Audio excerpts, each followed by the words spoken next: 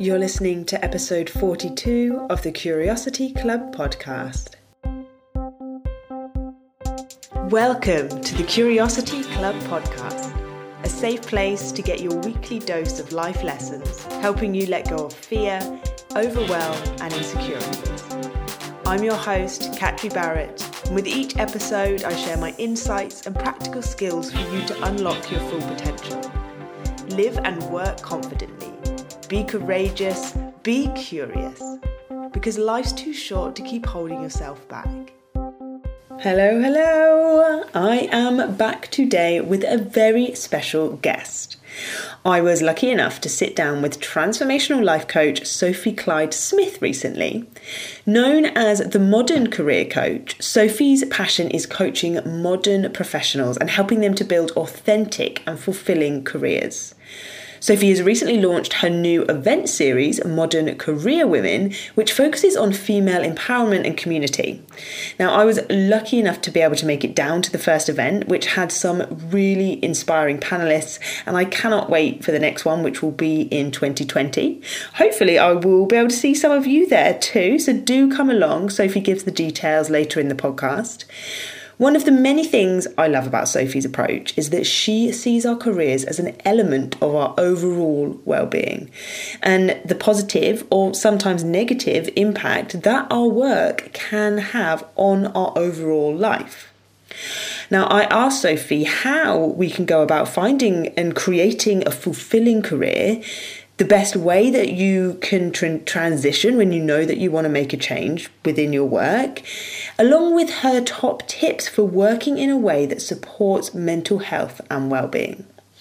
We dove deep into all aspects of modern careers, what makes them, what breaks them, and how you can go about building a way of working that fills you up and where you can be yourself, rather than one that depletes you and where you're having to constantly pretend to be somebody you're not, which, as we all know in the Curiosity Club, can lead to burnout, can lead to dissatisfaction, can lead to a sense of feeling lost. So I really hope that you enjoy this episode, and why not share it with a friend who could also do with a little bit of career inspiration at the moment.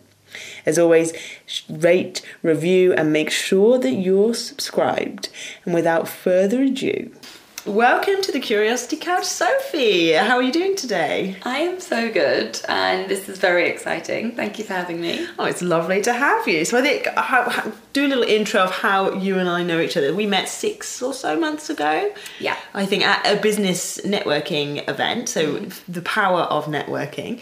And then you helped me launch my course, my first online course, a change course with your wonderful consultancy skills. So that's how we met, and then a friendship blossomed from that. It did, and I think the difference of just meeting somebody and working with them and then it turning into a friendship, like that, I've noticed that difference in my new career, that's happened more regularly. And in a sort of my old, more corporate career, you sort of meet people and then you don't follow up with them. But I found that in my new career, I definitely I'm making more friendships, which is really nice. Yeah, it's always nice. I love meeting new people. And I think when you're working as we do, and you sort of relatively new to doing like on your own, as in your own business, it's so powerful to be able to meet people and then to build new business relationships, but also then personal relationships. It really helps. So tell us a little bit more then about yourself and the work that you do. You mentioned a little bit there. Yeah, so part of the business is consultancy, and it's definitely the smaller part in terms of my passion and my love, because what I really love doing is the coaching. The business is split to consultancy, helping businesses to create online courses, and I specifically work with businesses or individuals whose message I really believe in, so people who are advocating generally something to do with well-being and wellness. But the main part of the business is the coaching. So I'm a careers coach. I am trained as a life coach as well, which I do blend into the careers coaching. And I'm also a business coach as well. So the work I do my tagline is the modern career coach. And I'll explain a little bit more probably later on about the modern part. But I work with modern professionals. So in the age range of about 23, but right up to women and men in their 50s And I essentially help individuals to create more fulfilling careers. And under the umbrella and bracket of career falls business as well.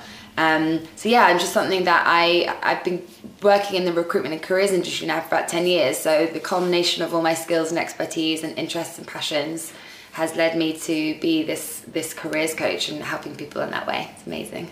Yeah, I love it. And so can you tell us a little bit more about that journey? So, and your kind of career, so how long have you been a coach for and been wearing that hat? Yeah, I've been wearing that hat now for about 3 years. But the route to my current position and current setup of being self-employed, it kind of has been quite a long time in the making.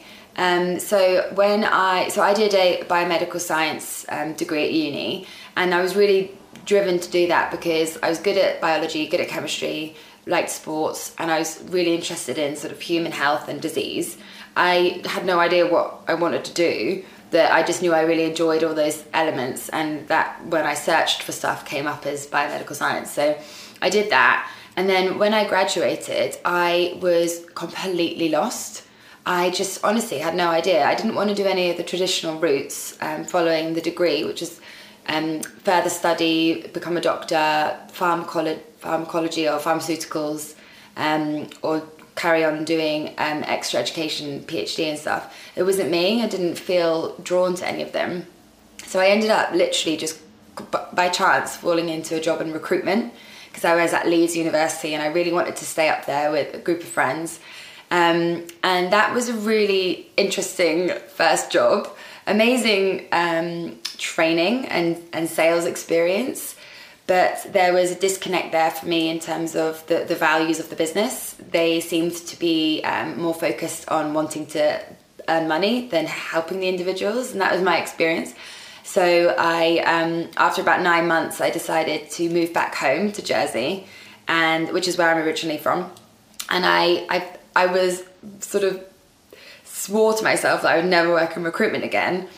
And then I went back and I signed up with a recruitment agency to help me find a job. And I ended up interviewing for them because I had such an amazing experience with them. And they showed me that there was another way. There was another way to do recruitment. So that was like a bit of a lesson, actually, to not give up on an industry straight away just because of one bad experience. And I stayed with that company for the next 4.5 years, with a year in the middle traveling.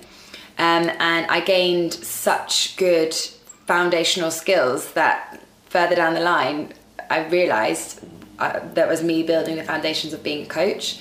So I was interviewing people day in, day out, and I was helping them to navigate their career.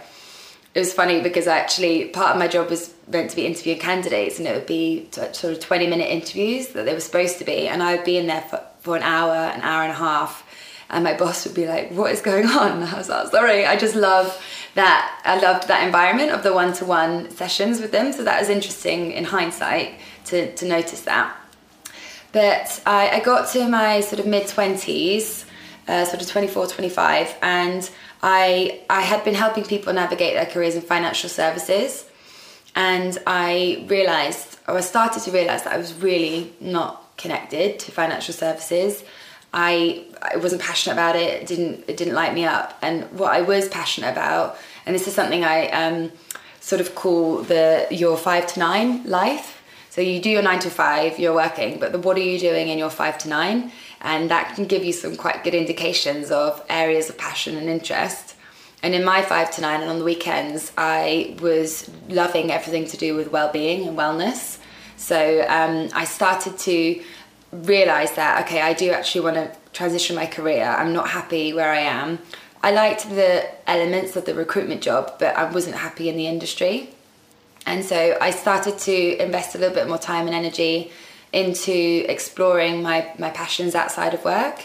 And I took a meditation course, my first ever introduction into meditation. I started quite heavily practicing yoga. I was going to more well-being events, and I was reading loads of books. And everything I did in that space felt really good, felt really positive, and felt amazing. And the people I met they were really like-minded, and it it was reinforcing that I really loved this industry. So I started to consider, okay, I'm going to move to London, because I wanted to get out of Jersey, and as well as the job, it was also the environment that I was in, and that's something that I work with some of my clients. It's not just the job, it's also the environment that you work in. So for me at that time, living and working in Jersey was not where I wanted to be. It felt too small and claustrophobic. So I decided I wanted to move to London to sort of deal with that issue. But I also wanted to transition into the wellness industry. And I had all that positive feedback. And so I knew that it was it was something real. And I did a bunch of research, and I started proactively applying to jobs. And actually my issue at that time was I didn't know what I wanted to do. And I thought that I had to go back to the bottom and really almost start again in order to be able to transition my career. But I found this amazing website called Well To Do, and they share global industry news and insights about the wellness industry. So I was following it really heavily, and they had this tiny little jobs board, and I suddenly thought to myself, none of the jobs on here are right for me, but I wonder if that company needs any help. I've got my recruitment skill set, and also, they are working in the wellness industry. This could be a good fit. So I reached out to the founder, and I did that on LinkedIn. So that was a proactive activity. So when people are transitioning their careers, they often rely on reactive career transition activities. So they see a job advertised, they apply to it. That's a reactive process. But I really encourage people to add in proactive activities, so reaching out to people even though they're not advertising something. And I sent quite a few emails, and Well To Do were one of the people that got back to me, and I interviewed with them. It was amazing. I had all the feels, felt really good, and we went through quite a few. I flew to London because I was still living in Jersey at that point, and the interviews went amazingly, and then it went quiet for quite a few weeks. And this was in August, and I was moving to London in September. So I was like, God, I've really got to get going here. So I chased up, and essentially they said, look, we're really sorry, we love you. I created a business plan, which was part of the process, and they loved that, but they couldn't afford to take anyone on. And they loved everything about it, but they were a startup and they couldn't afford it. And I was like so devastated. This is probably one of the examples in my life of rejection. And I had been rejected in career-wise before that, but this was probably the one that hit me the hardest, because it felt so right. It just felt like it was meant to be, and then I got this no. So that really, I was devastated, but I moved to London and I needed to earn money. And so I made the decision that I was going to give myself 6 to 9 months, and I got a contract job. So I got a contract job as a PA to the COO of a company that invested in wellness companies. So it was in financial services, which is not where I wanted to be, but I'd never truly worked in the corporate environment before, and I thought that could be quite beneficial for me to gain that experience. And they invested in wellness companies. So it was a step in the right direction, but not perfect. And this is something that I'm quite proud of, actually, I maintained a relationship with Well To Do, and because I was in London, I started going to all the events and making sure that I was visible, and I was keeping in touch with the founder quite regularly, and just being there and being enthusiastic. And I didn't take the rejection to heart. I saw it as an opportunity, as what could I do with them. And so I ended up proposing to them. I sort of put this proposal together and said that I'd love to support you on a sort of part-time basis. And that went really well, and it was paid, and it was about 8 hours a week, and I did it on top of my full-time job. And my full-time job, as well as it just being a contract job, it's what you would define as a bridging job, so it wasn't taking up too much headspace. I left at 5:30, turned up at 9. I wasn't doing it to get promoted. I was just turning up, doing my job well, but then leaving. So it gave me the space to be able to do a part-time job and continue with the career transition. And yeah, the freelancing for Well-to-Do is the first example of a side hustle that I did. It went really well, and it got to the point where it went so well that I pitched to them that I wanted to go full time. And yeah, they were like, yes, you've proven yourself, we trust you, you've started to build some revenue for the business, and so they could take me on, which was amazing. And so I was working in the wellness industry, and I suddenly was in the right space. It wasn't the perfect job. I knew that recruitment for me long term wasn't where I wanted to be, but I had a really good skill set, and it was an opportunity, and I was really passionate about the business. I really believed in what they were doing. So that was the compromise that I made. And it was such an important step for me, because suddenly I was working in the industry that I was really passionate about, and I was surrounded by the types of people whose careers I was really inspired by. And so this is something that I do highlight to individuals who are looking to transition their career. It's not always about finding the perfect job straight off the bat. It's sometimes more important to get into the right environment, and then suddenly all of your eyes are opened, numerous eyes that you have, plural. Your eyes are opened to what the possibilities are in that space, because one of the biggest challenges people face when they're trying to transition their career is they don't know what career opportunities there are in this new space. So if you take a step into it, even if it's not the perfect job, suddenly you're exposed to all the different career paths that there are in it. And so when I stepped into the wellness industry, I suddenly realised that there was this whole thing called coaching, which I'd never come across before. And my boss, the lady who owns Well-to-Do, she was actually a business coach, and she really demonstrated to me that I had building a skill set of being a coach through my recruitment experience. And so, as well as managing the jobs board, I said I'm really keen to explore this coaching thing, and I set up a coaching function for Well-to-Do, and I launched an online course for them to help people. The course is essentially to help people navigate their career and move it into the wellness industry. And so that was the most important step probably that I've taken. And naturally, when you are coaching, you start to self-coach yourself. And I invested in a qualification, and that was like turning point number 2. Not only the psychological process of spending that much money, it was like £5,000, spending that much money on a coaching qualification. I suddenly started to take myself really seriously, and I had been coaching for, about a year. So I had gained experience as coaching people, and it led me to be happy enough to invest in the qualification. I didn't just do it off the bat. But investing in it was like a major, I was like, oh my gosh, I'm taking myself seriously. And then the second part was that I actually had loads of coaching. So I got through all my mindset stuff and all the fears and self-limiting beliefs I had. And through that process, I realized that, oh my God, I want to be self-employed. So that was really the biggest turning point. Big turning point number 2, and it led me to quit the job that I really loved, but I knew that I wanted to be self-employed and do the coaching full time, and then that's pretty much led me up to today. Well, I think there's so many things that you've sort of said there about your kind of journey and the various turning points, and I think one of the biggest takeaways that I think is so important, and I think for the audience and everyone listening, is that you can experience so much from a role or a job, even if it isn't exactly where you want to be.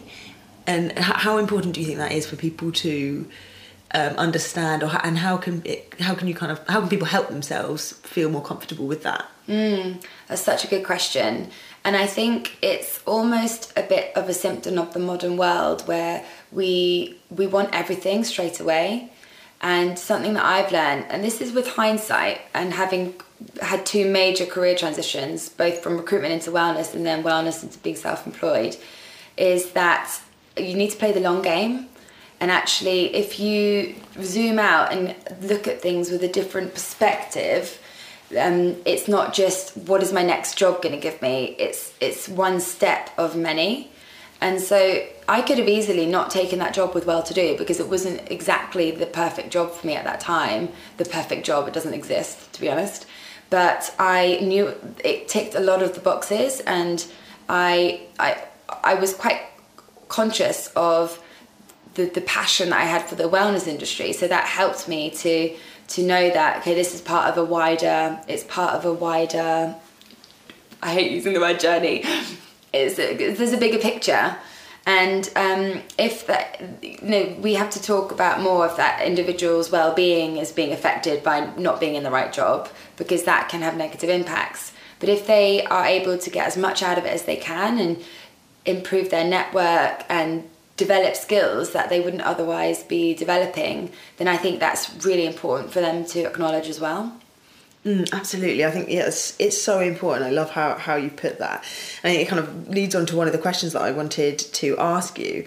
And that's about how, we're going to talk a little bit about how people kind of can transition and if they're not feeling fulfilled in their careers. But what about those people who perhaps aren't in the position to be able to change their jobs, but they are feeling very dissatisfied, and maybe feeling that they should be doing more career-wise, or however it's showing up. But what could people do, and what would your kind of top tips be for someone to get more satisfaction and fulfillment out of their current working situation? So the first thing that I really picked up on what you said was the people aren't in a position to change jobs, so they're not in a position to change. And so my first line of questioning for an individual in that situation is, why do they think that they can't change? What is it about their situation? And this is real life. So some individuals feel quite trapped by high salaries, and they have a certain lifestyle or a family to support where they feel that they're not in a position to be able to change. So that would be my first question. I think it'd be important to dig into that. And there's often quite a lot of self-limiting beliefs and fears around changing your career that actually, if you dug into them first, you'd be able to realise that perhaps you are in a position to be able to change, but you're just too scared. So that would be the first line of questioning that I would explore with somebody. But to answer your question, how to get more satisfaction within the job that you're currently in, if it's not satisfying you, there's actually a few different things that you can do. So obviously one of them is figuring out, do you need to change? I think one of the main issues that people face in those situations is they feel really powerless, and they feel like their life is not in their control. So they are being dictated to by their career, and that lack of power can feel disempowering. So one of the first things that I would really recommend they do is to actually acknowledge it. If they have made the choice to stay where they are, that is their choice. They are in control of that, and to take ownership and responsibility of their situation, and to know that if you've made a choice to stay where you are for whatever reason, because if you've made the choice to stay where you are because you have a family to support, then that's still your choice. That's still your choice. And so I'd really encourage them to feel empowered and to know that it's theirs to hold on to. I think the lack of control can be quite difficult for people. And then the sort of second or third thing I would recommend is there's two things actually to this part. One of them is to understand, to do some self-discovery work, and to do some self-reflection on what is it that is dissatisfying them, and can they change anything about it? If it's something to do with your team, something to do with your boss, and there may be some work that you can do there on communication and managing those relationships more effectively, or not allowing it to upset you so much. But other things can be that you can gain an understanding from through the self-reflection you do, is understanding what would make you happier, what is missing, because it's really difficult to change and improve a situation if you don't know what's going wrong. and if you don't know what is making you unhappy. So that's the importance of reflecting. And so do that, and then see what you come out with, and have a conversation with yourself around what can I change in my current environment that would make me feel better. And one of those things can be something like, I know that when I was working in recruitment for financial services, I was really passionate about well-being, and so I reached out to my boss, and I because I would be sharing lots of well-being tips to the team, and I reached out to my boss and said, could I become the well-being champion for the office? And I took on more of an official role, and it wasn't a huge additional commitment. It was just like a little extra thing, but that made me feel amazing, and it helped me to cope with my job. What I would say with that is that I had made the decision to leave, and so I knew that there was an end point. And again, it comes back to that choice of, I knew I was unhappy, so I'd made the choice to leave. But in the meantime, to help me cope, because I think it was about 6 or 7 months that I stayed working whilst before I actually left, I became the wellbeing champion, and that really helped. And so there's stuff you can do inside work. And for example, I've got a friend who she's just become the environmental and sustainable manager for the division of her company. And that one requires a little bit more of her time and energy, but she works for a charity, but she's really passionate about the environment. So she's starting to blend a little bit of that into her current job. So there may be things like that people can do and they just hadn't thought about. And then the other thing is, what can you do?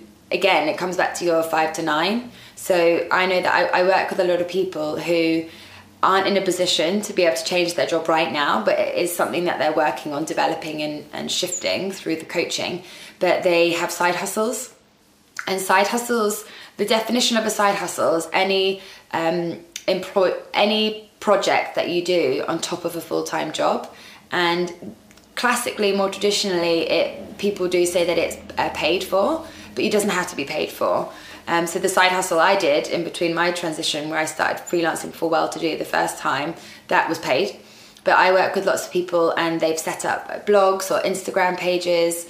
They do all sorts of things in their own time, which allows them to be more authentic in their lives. Because a lot of the issues that those people are facing when they're not happy in their current job is they're not passionate about what they're doing and their interests aren't being met.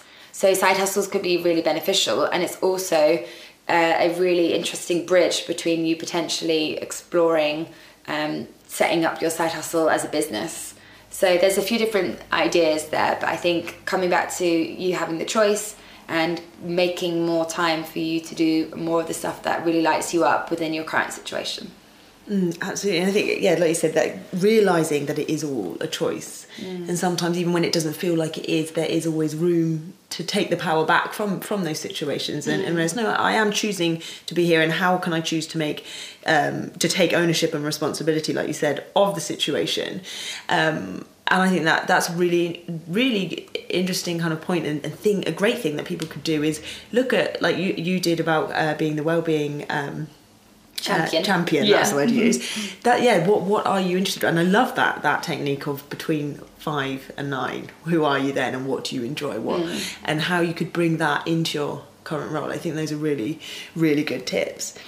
Something I think that we all are aware of nowadays is that compared to generations before us, the traditional career and the way that we work has changed really dramatically, even in just the last few years. And those lines that were once really defined between kind of what we do career-wise and who we are as a person have become a lot more blurred. And as you said, you refer to yourself as the modern career coach. Can you tell us a little bit more about this and the differences between a modern career and the more kind of old school traditional ones? So when I set up my business, I knew I wanted to do career coaching, and I really struggled to come up with a name, but this modern thing kept coming up and showing up for me. And actually, just as a side note, what I decided to do, a lot of people struggle to name their business. that's a real big sticking point for some people. And what I decided to do was just, my official business name is just sophieclydesmith.com, but my tagline is the Modern Career Coach. So I can change my tagline at any time, and that's a lot more flexible, and that felt better for me. So that's just a little tip for anybody who doesn't want to commit to a certain name but properly. You can use your tagline. Yeah, it's the same. I've done the same, catriebarrett.com, but then the Curiosity Coach did you? is my tagline as Amazing. well. Yeah. Love it. So what modern careers means to me, actually it's twofold.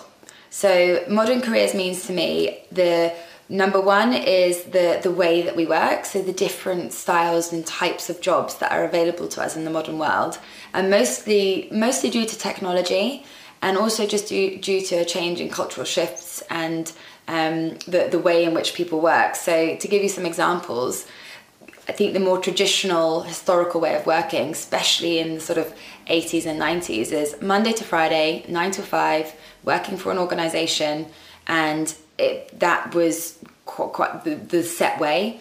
And also you sort of worked for a company for many years, sometimes 10, 20, 30 years. That was quite normal. But now in the modern world, because of technology and all these amazing new sort of flexible options, there is a remote working, there's part-time working, flexible working, there's freelancing, there's consulting. There's been a significant rise in the volume of people that are self-employed. There's things like portfolio careers. So people may be more familiar with the term multi-hyphenate, which is a term coined, I think it was coined by Emma Gannon, and she wrote a book called The Multi-Hyphenate Method, which I really highly recommend to people if they're interested in the freelancing life. And essentially a multi-hyphenate method, multi-hyphenate career is when you have a number of different job titles. So Emma Gannon, for example, she's like a broadcaster / a journalist / podcast host / consultant / writer. She's got all of these different skills that she has, and she's built a career that really helps her to helps all of her different strengths to be supported and used, rather than just being sort of put into one little box, which is really common. And then obviously there is still the way of working for companies Monday to Friday, 9 to 5. That definitely still is probably the most significant way in which people are working, but all these other ones have been added in. And so this modern variety that is available to people, I'm really passionate about educating people on that, because if you don't know that option is available to you, you've never been exposed to it. If your parents and siblings all work in the more traditional way, it's quite difficult for people to break out of that paradigm, out of that mindset. And so being educated on it is really important and can be really empowering for people to know that they have options. So that's the first part of what I mean by modern careers. And the second part for me is this mission-driven movement of people's careers. So the move toward and shift towards people wanting to work for something that they believe in an industry that they're passionate about, and towards something that makes a difference. So social impact, anything that they really believe in. So for me, I really believe in wellness, well-being, and ultimately what I do in my coaching with careers coaching, which is an angle that isn't usually associated with careers coaching, is I do it to improve people's well-being. Because I know that when you're unhappy in your job and you're unfulfilled, it impacts your relationships, it impacts your mental health, it impacts your physical health, it impacts your finances, because you're not working in an area where you're being as successful as you could be. So your well-being is really impacted by your career. So that's how I achieve this mission-driven aspect. And that's what really drives me, and the support that I give people is helping them to see all the different modern ways of working. And look, if they want to stay working for a 9 to 5, Monday to Friday in a corporate environment, that's totally okay. But at least they know that they've made, again, it comes back to their choice. And then the second part, just to summarise, is that fulfilment piece. So helping people to work in something that they really believe in. Yeah, absolutely. And I think I love the way that you sort of put that there about career and well-being not being so interlinked. And I think so many people kind of seem to forget, not so much now, but often, especially in the more traditional ways working a few years ago, our sort of parents' generation, you were so separate. Your mental health in particular, emotional health, fulfillment was seen as something different. It didn't apply when you get to work. But we are just human. Everyone's human. We all... If we're not well at home, we're not going to be well at work, and if we're not well at work, it's going to impact our well-being at home as well. And I think looking at it as a whole is so important. And as you were here, I think one of my favourite topics to talk about, not that it's in itself I like, is stress and burnout, but as a topic I think it's so important to talk about it. So I must talk to you about it. And actually, as we're recording it is a National Stress Awareness Day today as we're recording, so very fitting. But why, with modern kind of careers and everything with flexible working and all the benefits that come with that and technology, I suppose the downside that I see, and I don't know if it's the same with you, is that so many more people are stressed, and often that then can lead to burnout. So why do you think burnout is on the rise, and how do you think people can build a successful career while supporting their mental health? That's such a good question. Actually, I delivered a talk back in September specifically on this subject, on burnout, and again, on a side note, I almost called myself the holistic career coach, because of this thing to do with stress and well-being and how everything is impacted. So this is definitely a subject which comes up a lot in the work that I do, with it being careers. Because I think one of the most significant causes of burnout is career related. It's career related stress, and interestingly, burnout now is actually categorised as a separate individual disease. And there's a group of symptoms that's associated with burnout. So things like adrenal fatigue, exhaustion, feeling stressed, being really tired, being ill quite a lot, as a result of having a really rubbish immune system, and things. It can manifest itself quite physically, like cold sores, or again, like being ill. And so, in my experience as a careers coach, I am seeing that a lot. And whilst there are quite common themes in terms of the symptoms, there's actually a variety of causes. And the most significant cause of burnout with career-related stress is overwork, and people being worked too much, and quite often that's linked to being undervalued as well, which makes it even more taxing for individuals. But there is another cause of burnout which I don't think gets enough representation, and this is what my talk was on. And it was actually the one of the biggest causes of burnout that I've seen in my job as a careers coach is people leading an inauthentic career.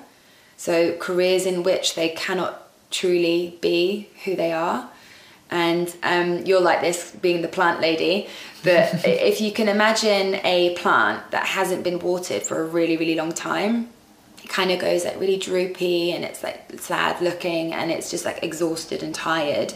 And that is another form of burnout, when you are constantly having to jump on the tube in the morning, put on this mask, and spend 2/3 of your life, which is at work, being somebody that you're not, or you're not. And it's not always just being somebody you're not. It's also sometimes to do with not being allowed to be who you are as well, if that makes sense. I don't know if that was a bit confusing, but my experience of this type of burnout is where people are not working in an area that they're passionate about or that they believe in. It's quite linked to that mission-driven aspect of why I'm a modern career coach. And so I see stress and burnout being a real issue for a number of different reasons, but the ones that I really, really work on quite deeply is helping people to be more authentic in their career and build an awareness of who they really are, and helping them to both welcome more of who they are into their professional life, or helping them to know who they are and make some changes in their career to ensure that they're building more of an authentic career, making changes, changing their career, whatever that looks like for them. Wow, I never actually thought of it like that.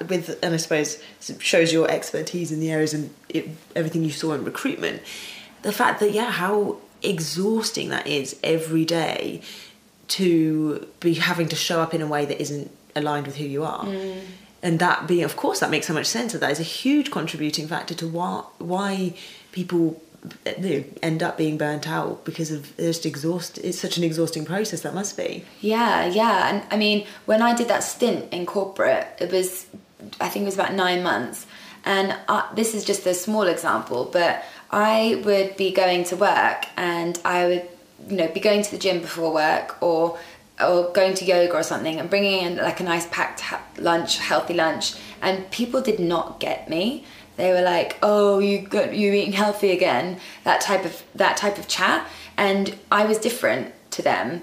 They weren't like-minded to me, and I felt that difference. And I felt like I had to hide my personal interests and passions in order to conform and in order to feel like I fitted in. Because when it boils down to it, when you're at work, a huge factor of the behaviour that you express is driven by wanting psychological safety. So you don't want to stand out from the crowd. You don't want to be. You don't want individuals within the business to think that you're different. These are just some of the types of themes that come up, and it's crushing. It goes to your soul, and it could be really soul destroying. And then the flip side of that, when I joined Well-to-Do, it was the norm for people to be like really passionate about their health and chatting about all the new classes that they'd been to, and suddenly I was able to flourish, and I didn't have to pretend to be someone that I wasn't. And so that for me is a very small example, but sadly that small example that I experienced had a big impact on me. But I work with people who for years and years and years have had to pretend to be someone they're not, and slowly but surely their natural, innate, beautiful, joyful soul is hidden away deeper and deeper and deeper. And on top of that, there's all these layers of masks of things that they're pretending to be in their professional lives, and they start to even think that that's who they are. And that's why it's so important to do the self-reflection in coaching, to find out who you are again.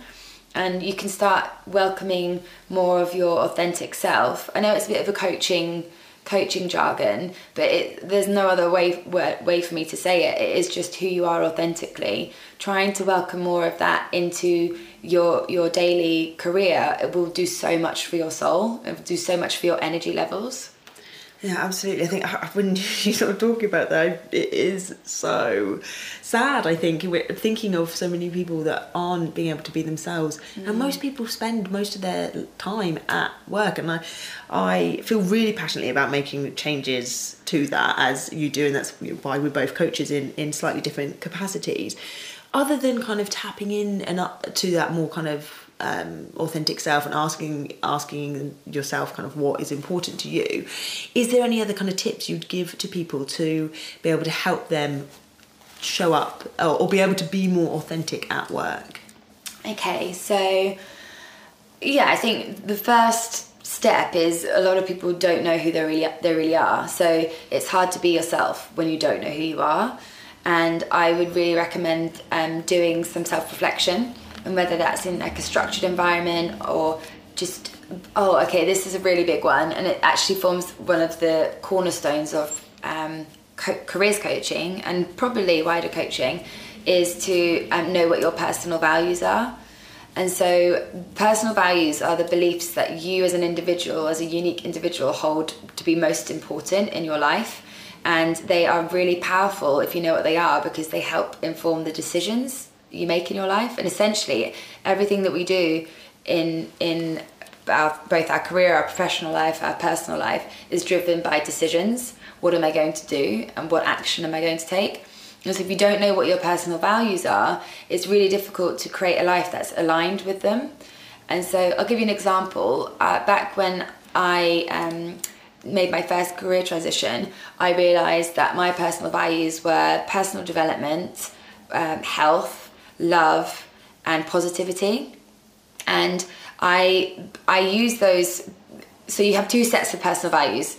One of them is related to your professional life, a set of values with relation to your professional life, and then the other one is how you engage with people in your personal life. So you would have a set of values for how you interact with your loved ones, your partner, your family, and there is a huge amount of crossover. But for example, to do with your career, you may have things like ambition and drive and motivation and impact and influence, whereas with your personal life, you may have a certain set of values which are more associated with love, communication, integrity, faith, hope, all those things. There's a lot of crossover, but there are two different distinct camps for the sets of values that you have. So when I defined what mine were, and at that time I only defined one, I didn't realise there were two different sets. I was like, okay, I'm really passionate about personal development. I'm really passionate about health. I wonder if I can use my beliefs and use that knowledge of what I really believe in to help guide the decisions in my career transition. And it helped me to see that, okay, they were like little guiding lights. So for individuals who are feeling stressed and burnt out right now and feeling that they aren't able to be authentic, one of the best first steps I can highly recommend that they do is to define their personal values and use that information, and don't just do the exercise and then forget about it. Like I had a little, like a sticky thing on my phone, and I wrote down what those personal values are, because it's hard to remember them to begin with. So put them places where you can see them and start thinking, what actions can I take straight away that will, rather than be against my personal values, allow them to be supported? Because a lot of the time when people are in a job that they aren't happy in and they do their personal values exercise, they start to realise that, oh, okay, this is why I'm so unhappy, because my boss is super unsupportive and doesn't care about personal development or growth or anything. And you start to be able to actually realise that it's real. There's a real reason behind the unhappiness. So yeah, doing your personal values, I think, is a really, really important step. Yeah, I totally agree. It's something I bring in a lot. I harp on the podcast quite often as well about them. So I think I completely agree. But as you mentioned, it's so important to define them and then implement them and think of creative ways. And you've talked about a few of how you could bring them into your current role. With anyone or for anyone listening who does know that they want to transition or maybe is about to transition into a different career, what would be your kind of best bits of advice for them?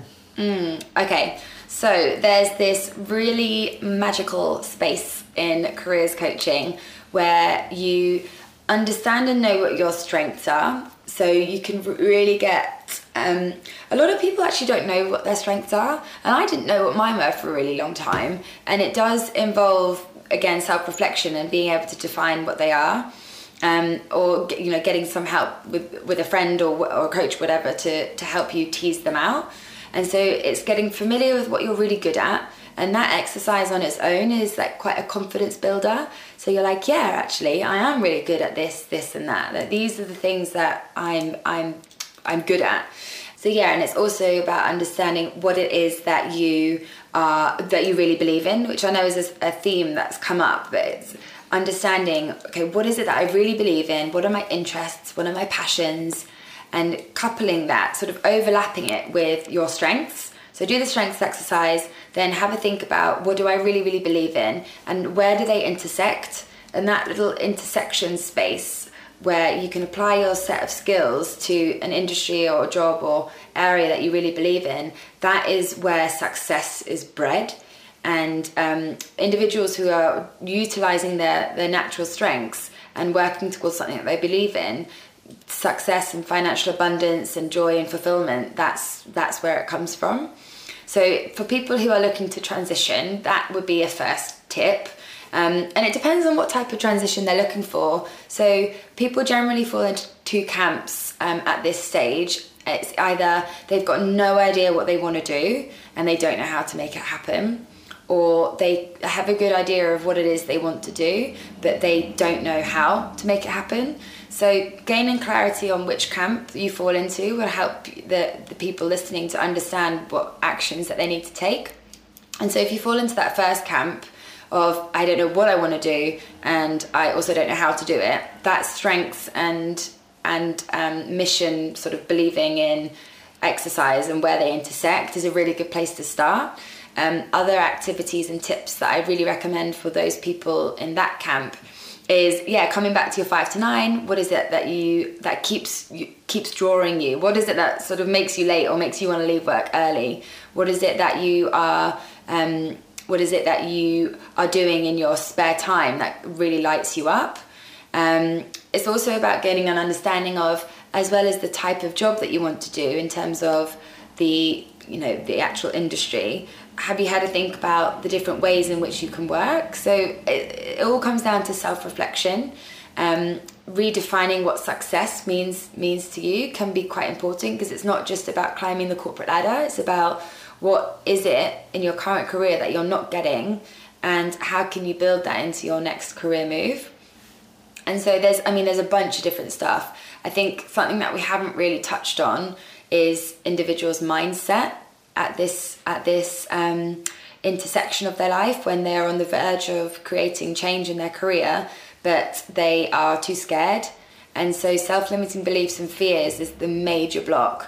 And quite often, if you can work through those fears, work through the self-limiting beliefs, suddenly you actually realise that deep down you do know what it is that you want to do, but you've just been too scared. And that's something that I would really recommend the listeners do. Stop, have a think. What keeps showing up for me that I would really love to do, but I have all these beliefs that I can't do it, or I'm not good enough, or I don't have the skills, or people like me don't get opportunities like that. So that's the sort of the 3 different areas that self-limiting beliefs can fall into. Skills related, so they don't have the experience. Identity related, so women, or I'm too old, that type of thing, I'm too young. And then the third one was, value related, so I'm not good enough. So gain some clarity on what those self-limiting beliefs are, and actually doing that work can really help you to see what it is that you want to do. I had the exact same situation when I did my coaching qualification. I was having so much coaching that I suddenly worked through all these fears around being self-employed, and I suddenly worked through that and realised that, oh my goodness, that's what I want to do. But I'd been blocked by those self-limiting beliefs. And for people in the second camp, the camp where they have a good idea of what they want to do, but they just don't know how to make it happen, again, I would really definitely say the mindset piece is really, really important. Quite often they need some accountability. So coming up with a bit more of an action plan and a bit more of a strategy around it. And there is actually a step-by-step process with some common themes around the recommended way to transition your career. So knowing that can be quite helpful. And what I would say is that can generally fall, there's a few different steps and there's so much more that goes into it. But the first step is self-reflection, knowing what it is that, knowing who you are and gaining some clarity on what it is that you want. And then the second step is taking massive action. You can't get anywhere without starting to actually take some action. So that's, like, action can be anything, going to events, meeting more people. I don't necessarily condone investing in a qualification straight away, because I've seen a lot of people do that and then come out the end of it $5,000 down, and it's not what they want to do. So I'm quite careful with my clients about advising them on that. And you can do it in stages. For example, I coached for a good solid year before I invested my money in that.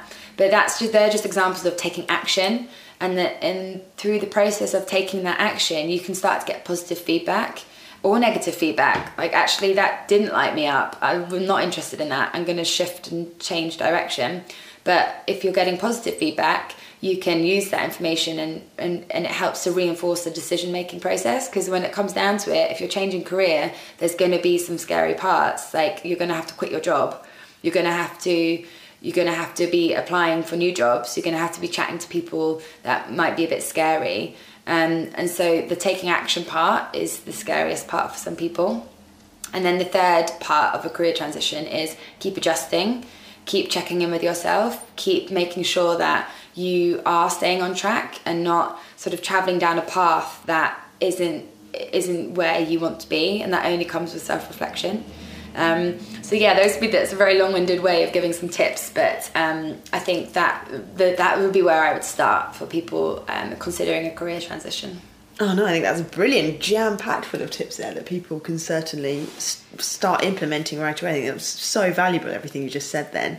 So we are heading now into the quick-fire questions that I ask all of my interviewees. And the first one is, can you tell us about a time that you have failed, and I'm doing inverted commas, air commas here, that you failed, and what lessons you learned from it?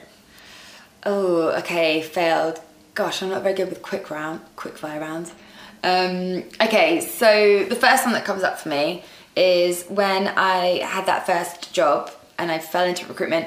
There was a probationary period. I think it was about 6 months, and I failed my probation. And I basically was in a meeting with the director. He pulled me in. He's like, "You have failed your probation, and these are all the reasons why." And it was really interesting because there were a couple of days of moping and feeling very sorry for myself, but it was probably the first time I truly, properly failed professionally. At least it was my first job, and I was quite proud of the way I reacted, and I historically actually quite enjoy getting constructive feedback, constructive criticism, whatever you want to call it, because I see a direct link between getting that feedback and growing. And so I don't know if it's called like a growth mindset or whatever, but I came out of that meeting, moped for a couple of days, and then I absolutely threw myself into making sure that the meeting, I think I got an extension on the probation of like 2 months or something, and I just threw myself into it, and I learned that I had a growth mindset, and that the best way to deal with failure is to grow and learn from it. And that stood me in quite good stead, actually, especially as I've moved into growing the business. So I've got other things I could say, but I know it's a quick round, so I'm not going to chat too much. That's a brilliant example there, because I know people live in fear of probations and it's going wrong, and it shows that it's not the end of the world. It doesn't mean you lose a job. So you didn't lose the job, did you then? No, I didn't, and I actually smashed it, and they were really impressed with the work that I did. One last thing I'll say about failure is actually when I set up my business, I created this little list, and I called it my rejection collection. And so every time I fail at something or get rejected, I add it to the list, and it's helped me to reframe how I am considering failure and rejection in my business. And I almost sort of see it as a little awards collection, and that I know that each time that happens, something positive comes from it. Oh, I love that so much, the rejection collection. Everyone, we need to start our list for every time we've rejected so that we wear it like a badge with pride. Yeah. So last question, if you could go back 10 years, what advice would you give your younger self? Okay, so back 10 years, I would tell myself that to worry less. I wasn't like a big worrier in my early 20s, but certainly moving into my mid-20s to late, I've started to worry a bit more. So I would say to myself to be really grateful for what you have, to live in the moment, and to know, I think the big one is to know that it will all be okay. And I did this, what I'm about to say, quite a lot anyway, but being proactive, particularly to do with your career, like I'm kind of thinking about this from a career perspective, but if you can be proactive, it can really get you far. So yeah, that would be my advice to my younger self. What do you mean by being proactive? So I didn't let things just happen. So I realised I was unhappy in my job. The first times I saved up. I worked really hard to save up, took that action, went travelling. And then the second I went back to the same job, and again I realised I was unhappy and I did something about it. I didn't let myself just sort of fester and stay in that situation. I was really proactive about changing that. And I think it's probably linked to my values of personal development. So being proactive, going out there, making things happen, networking has paid dividends for me throughout my career. Yeah, I love that. I think I agree. It's so important, rather than just sort of passively wait for life and things to happen to you, get out there and be proactive. I love that. So where can the listeners find and connect with you? So my website is sophieclydesmith.com. My Instagram handle is the same, just Sophie Clyde-Smith. I actually run a new event series called Modern Career Women. I did the first one in October, the next one's in March. So if they're interested in, it's an event for females who are interested in connecting with other females and networking and being inspired to take action in their career, then definitely come to that. Join my mailing list and they'll be able to be notified of when the tickets are out for that. Wonderful, and I'm sure I shall be at that next event. I was at the first one, so we'll all see you there if you come along. Hopefully. Well, thank you so much, Sophie. Yay, thanks, Katri. Thank you so much for listening. If you've enjoyed this episode, then be sure to leave a 5-star rating and review. Share it with a friend who could do with a little bit of career inspiration and guidance at the moment. And I will see you next time. Stay curious.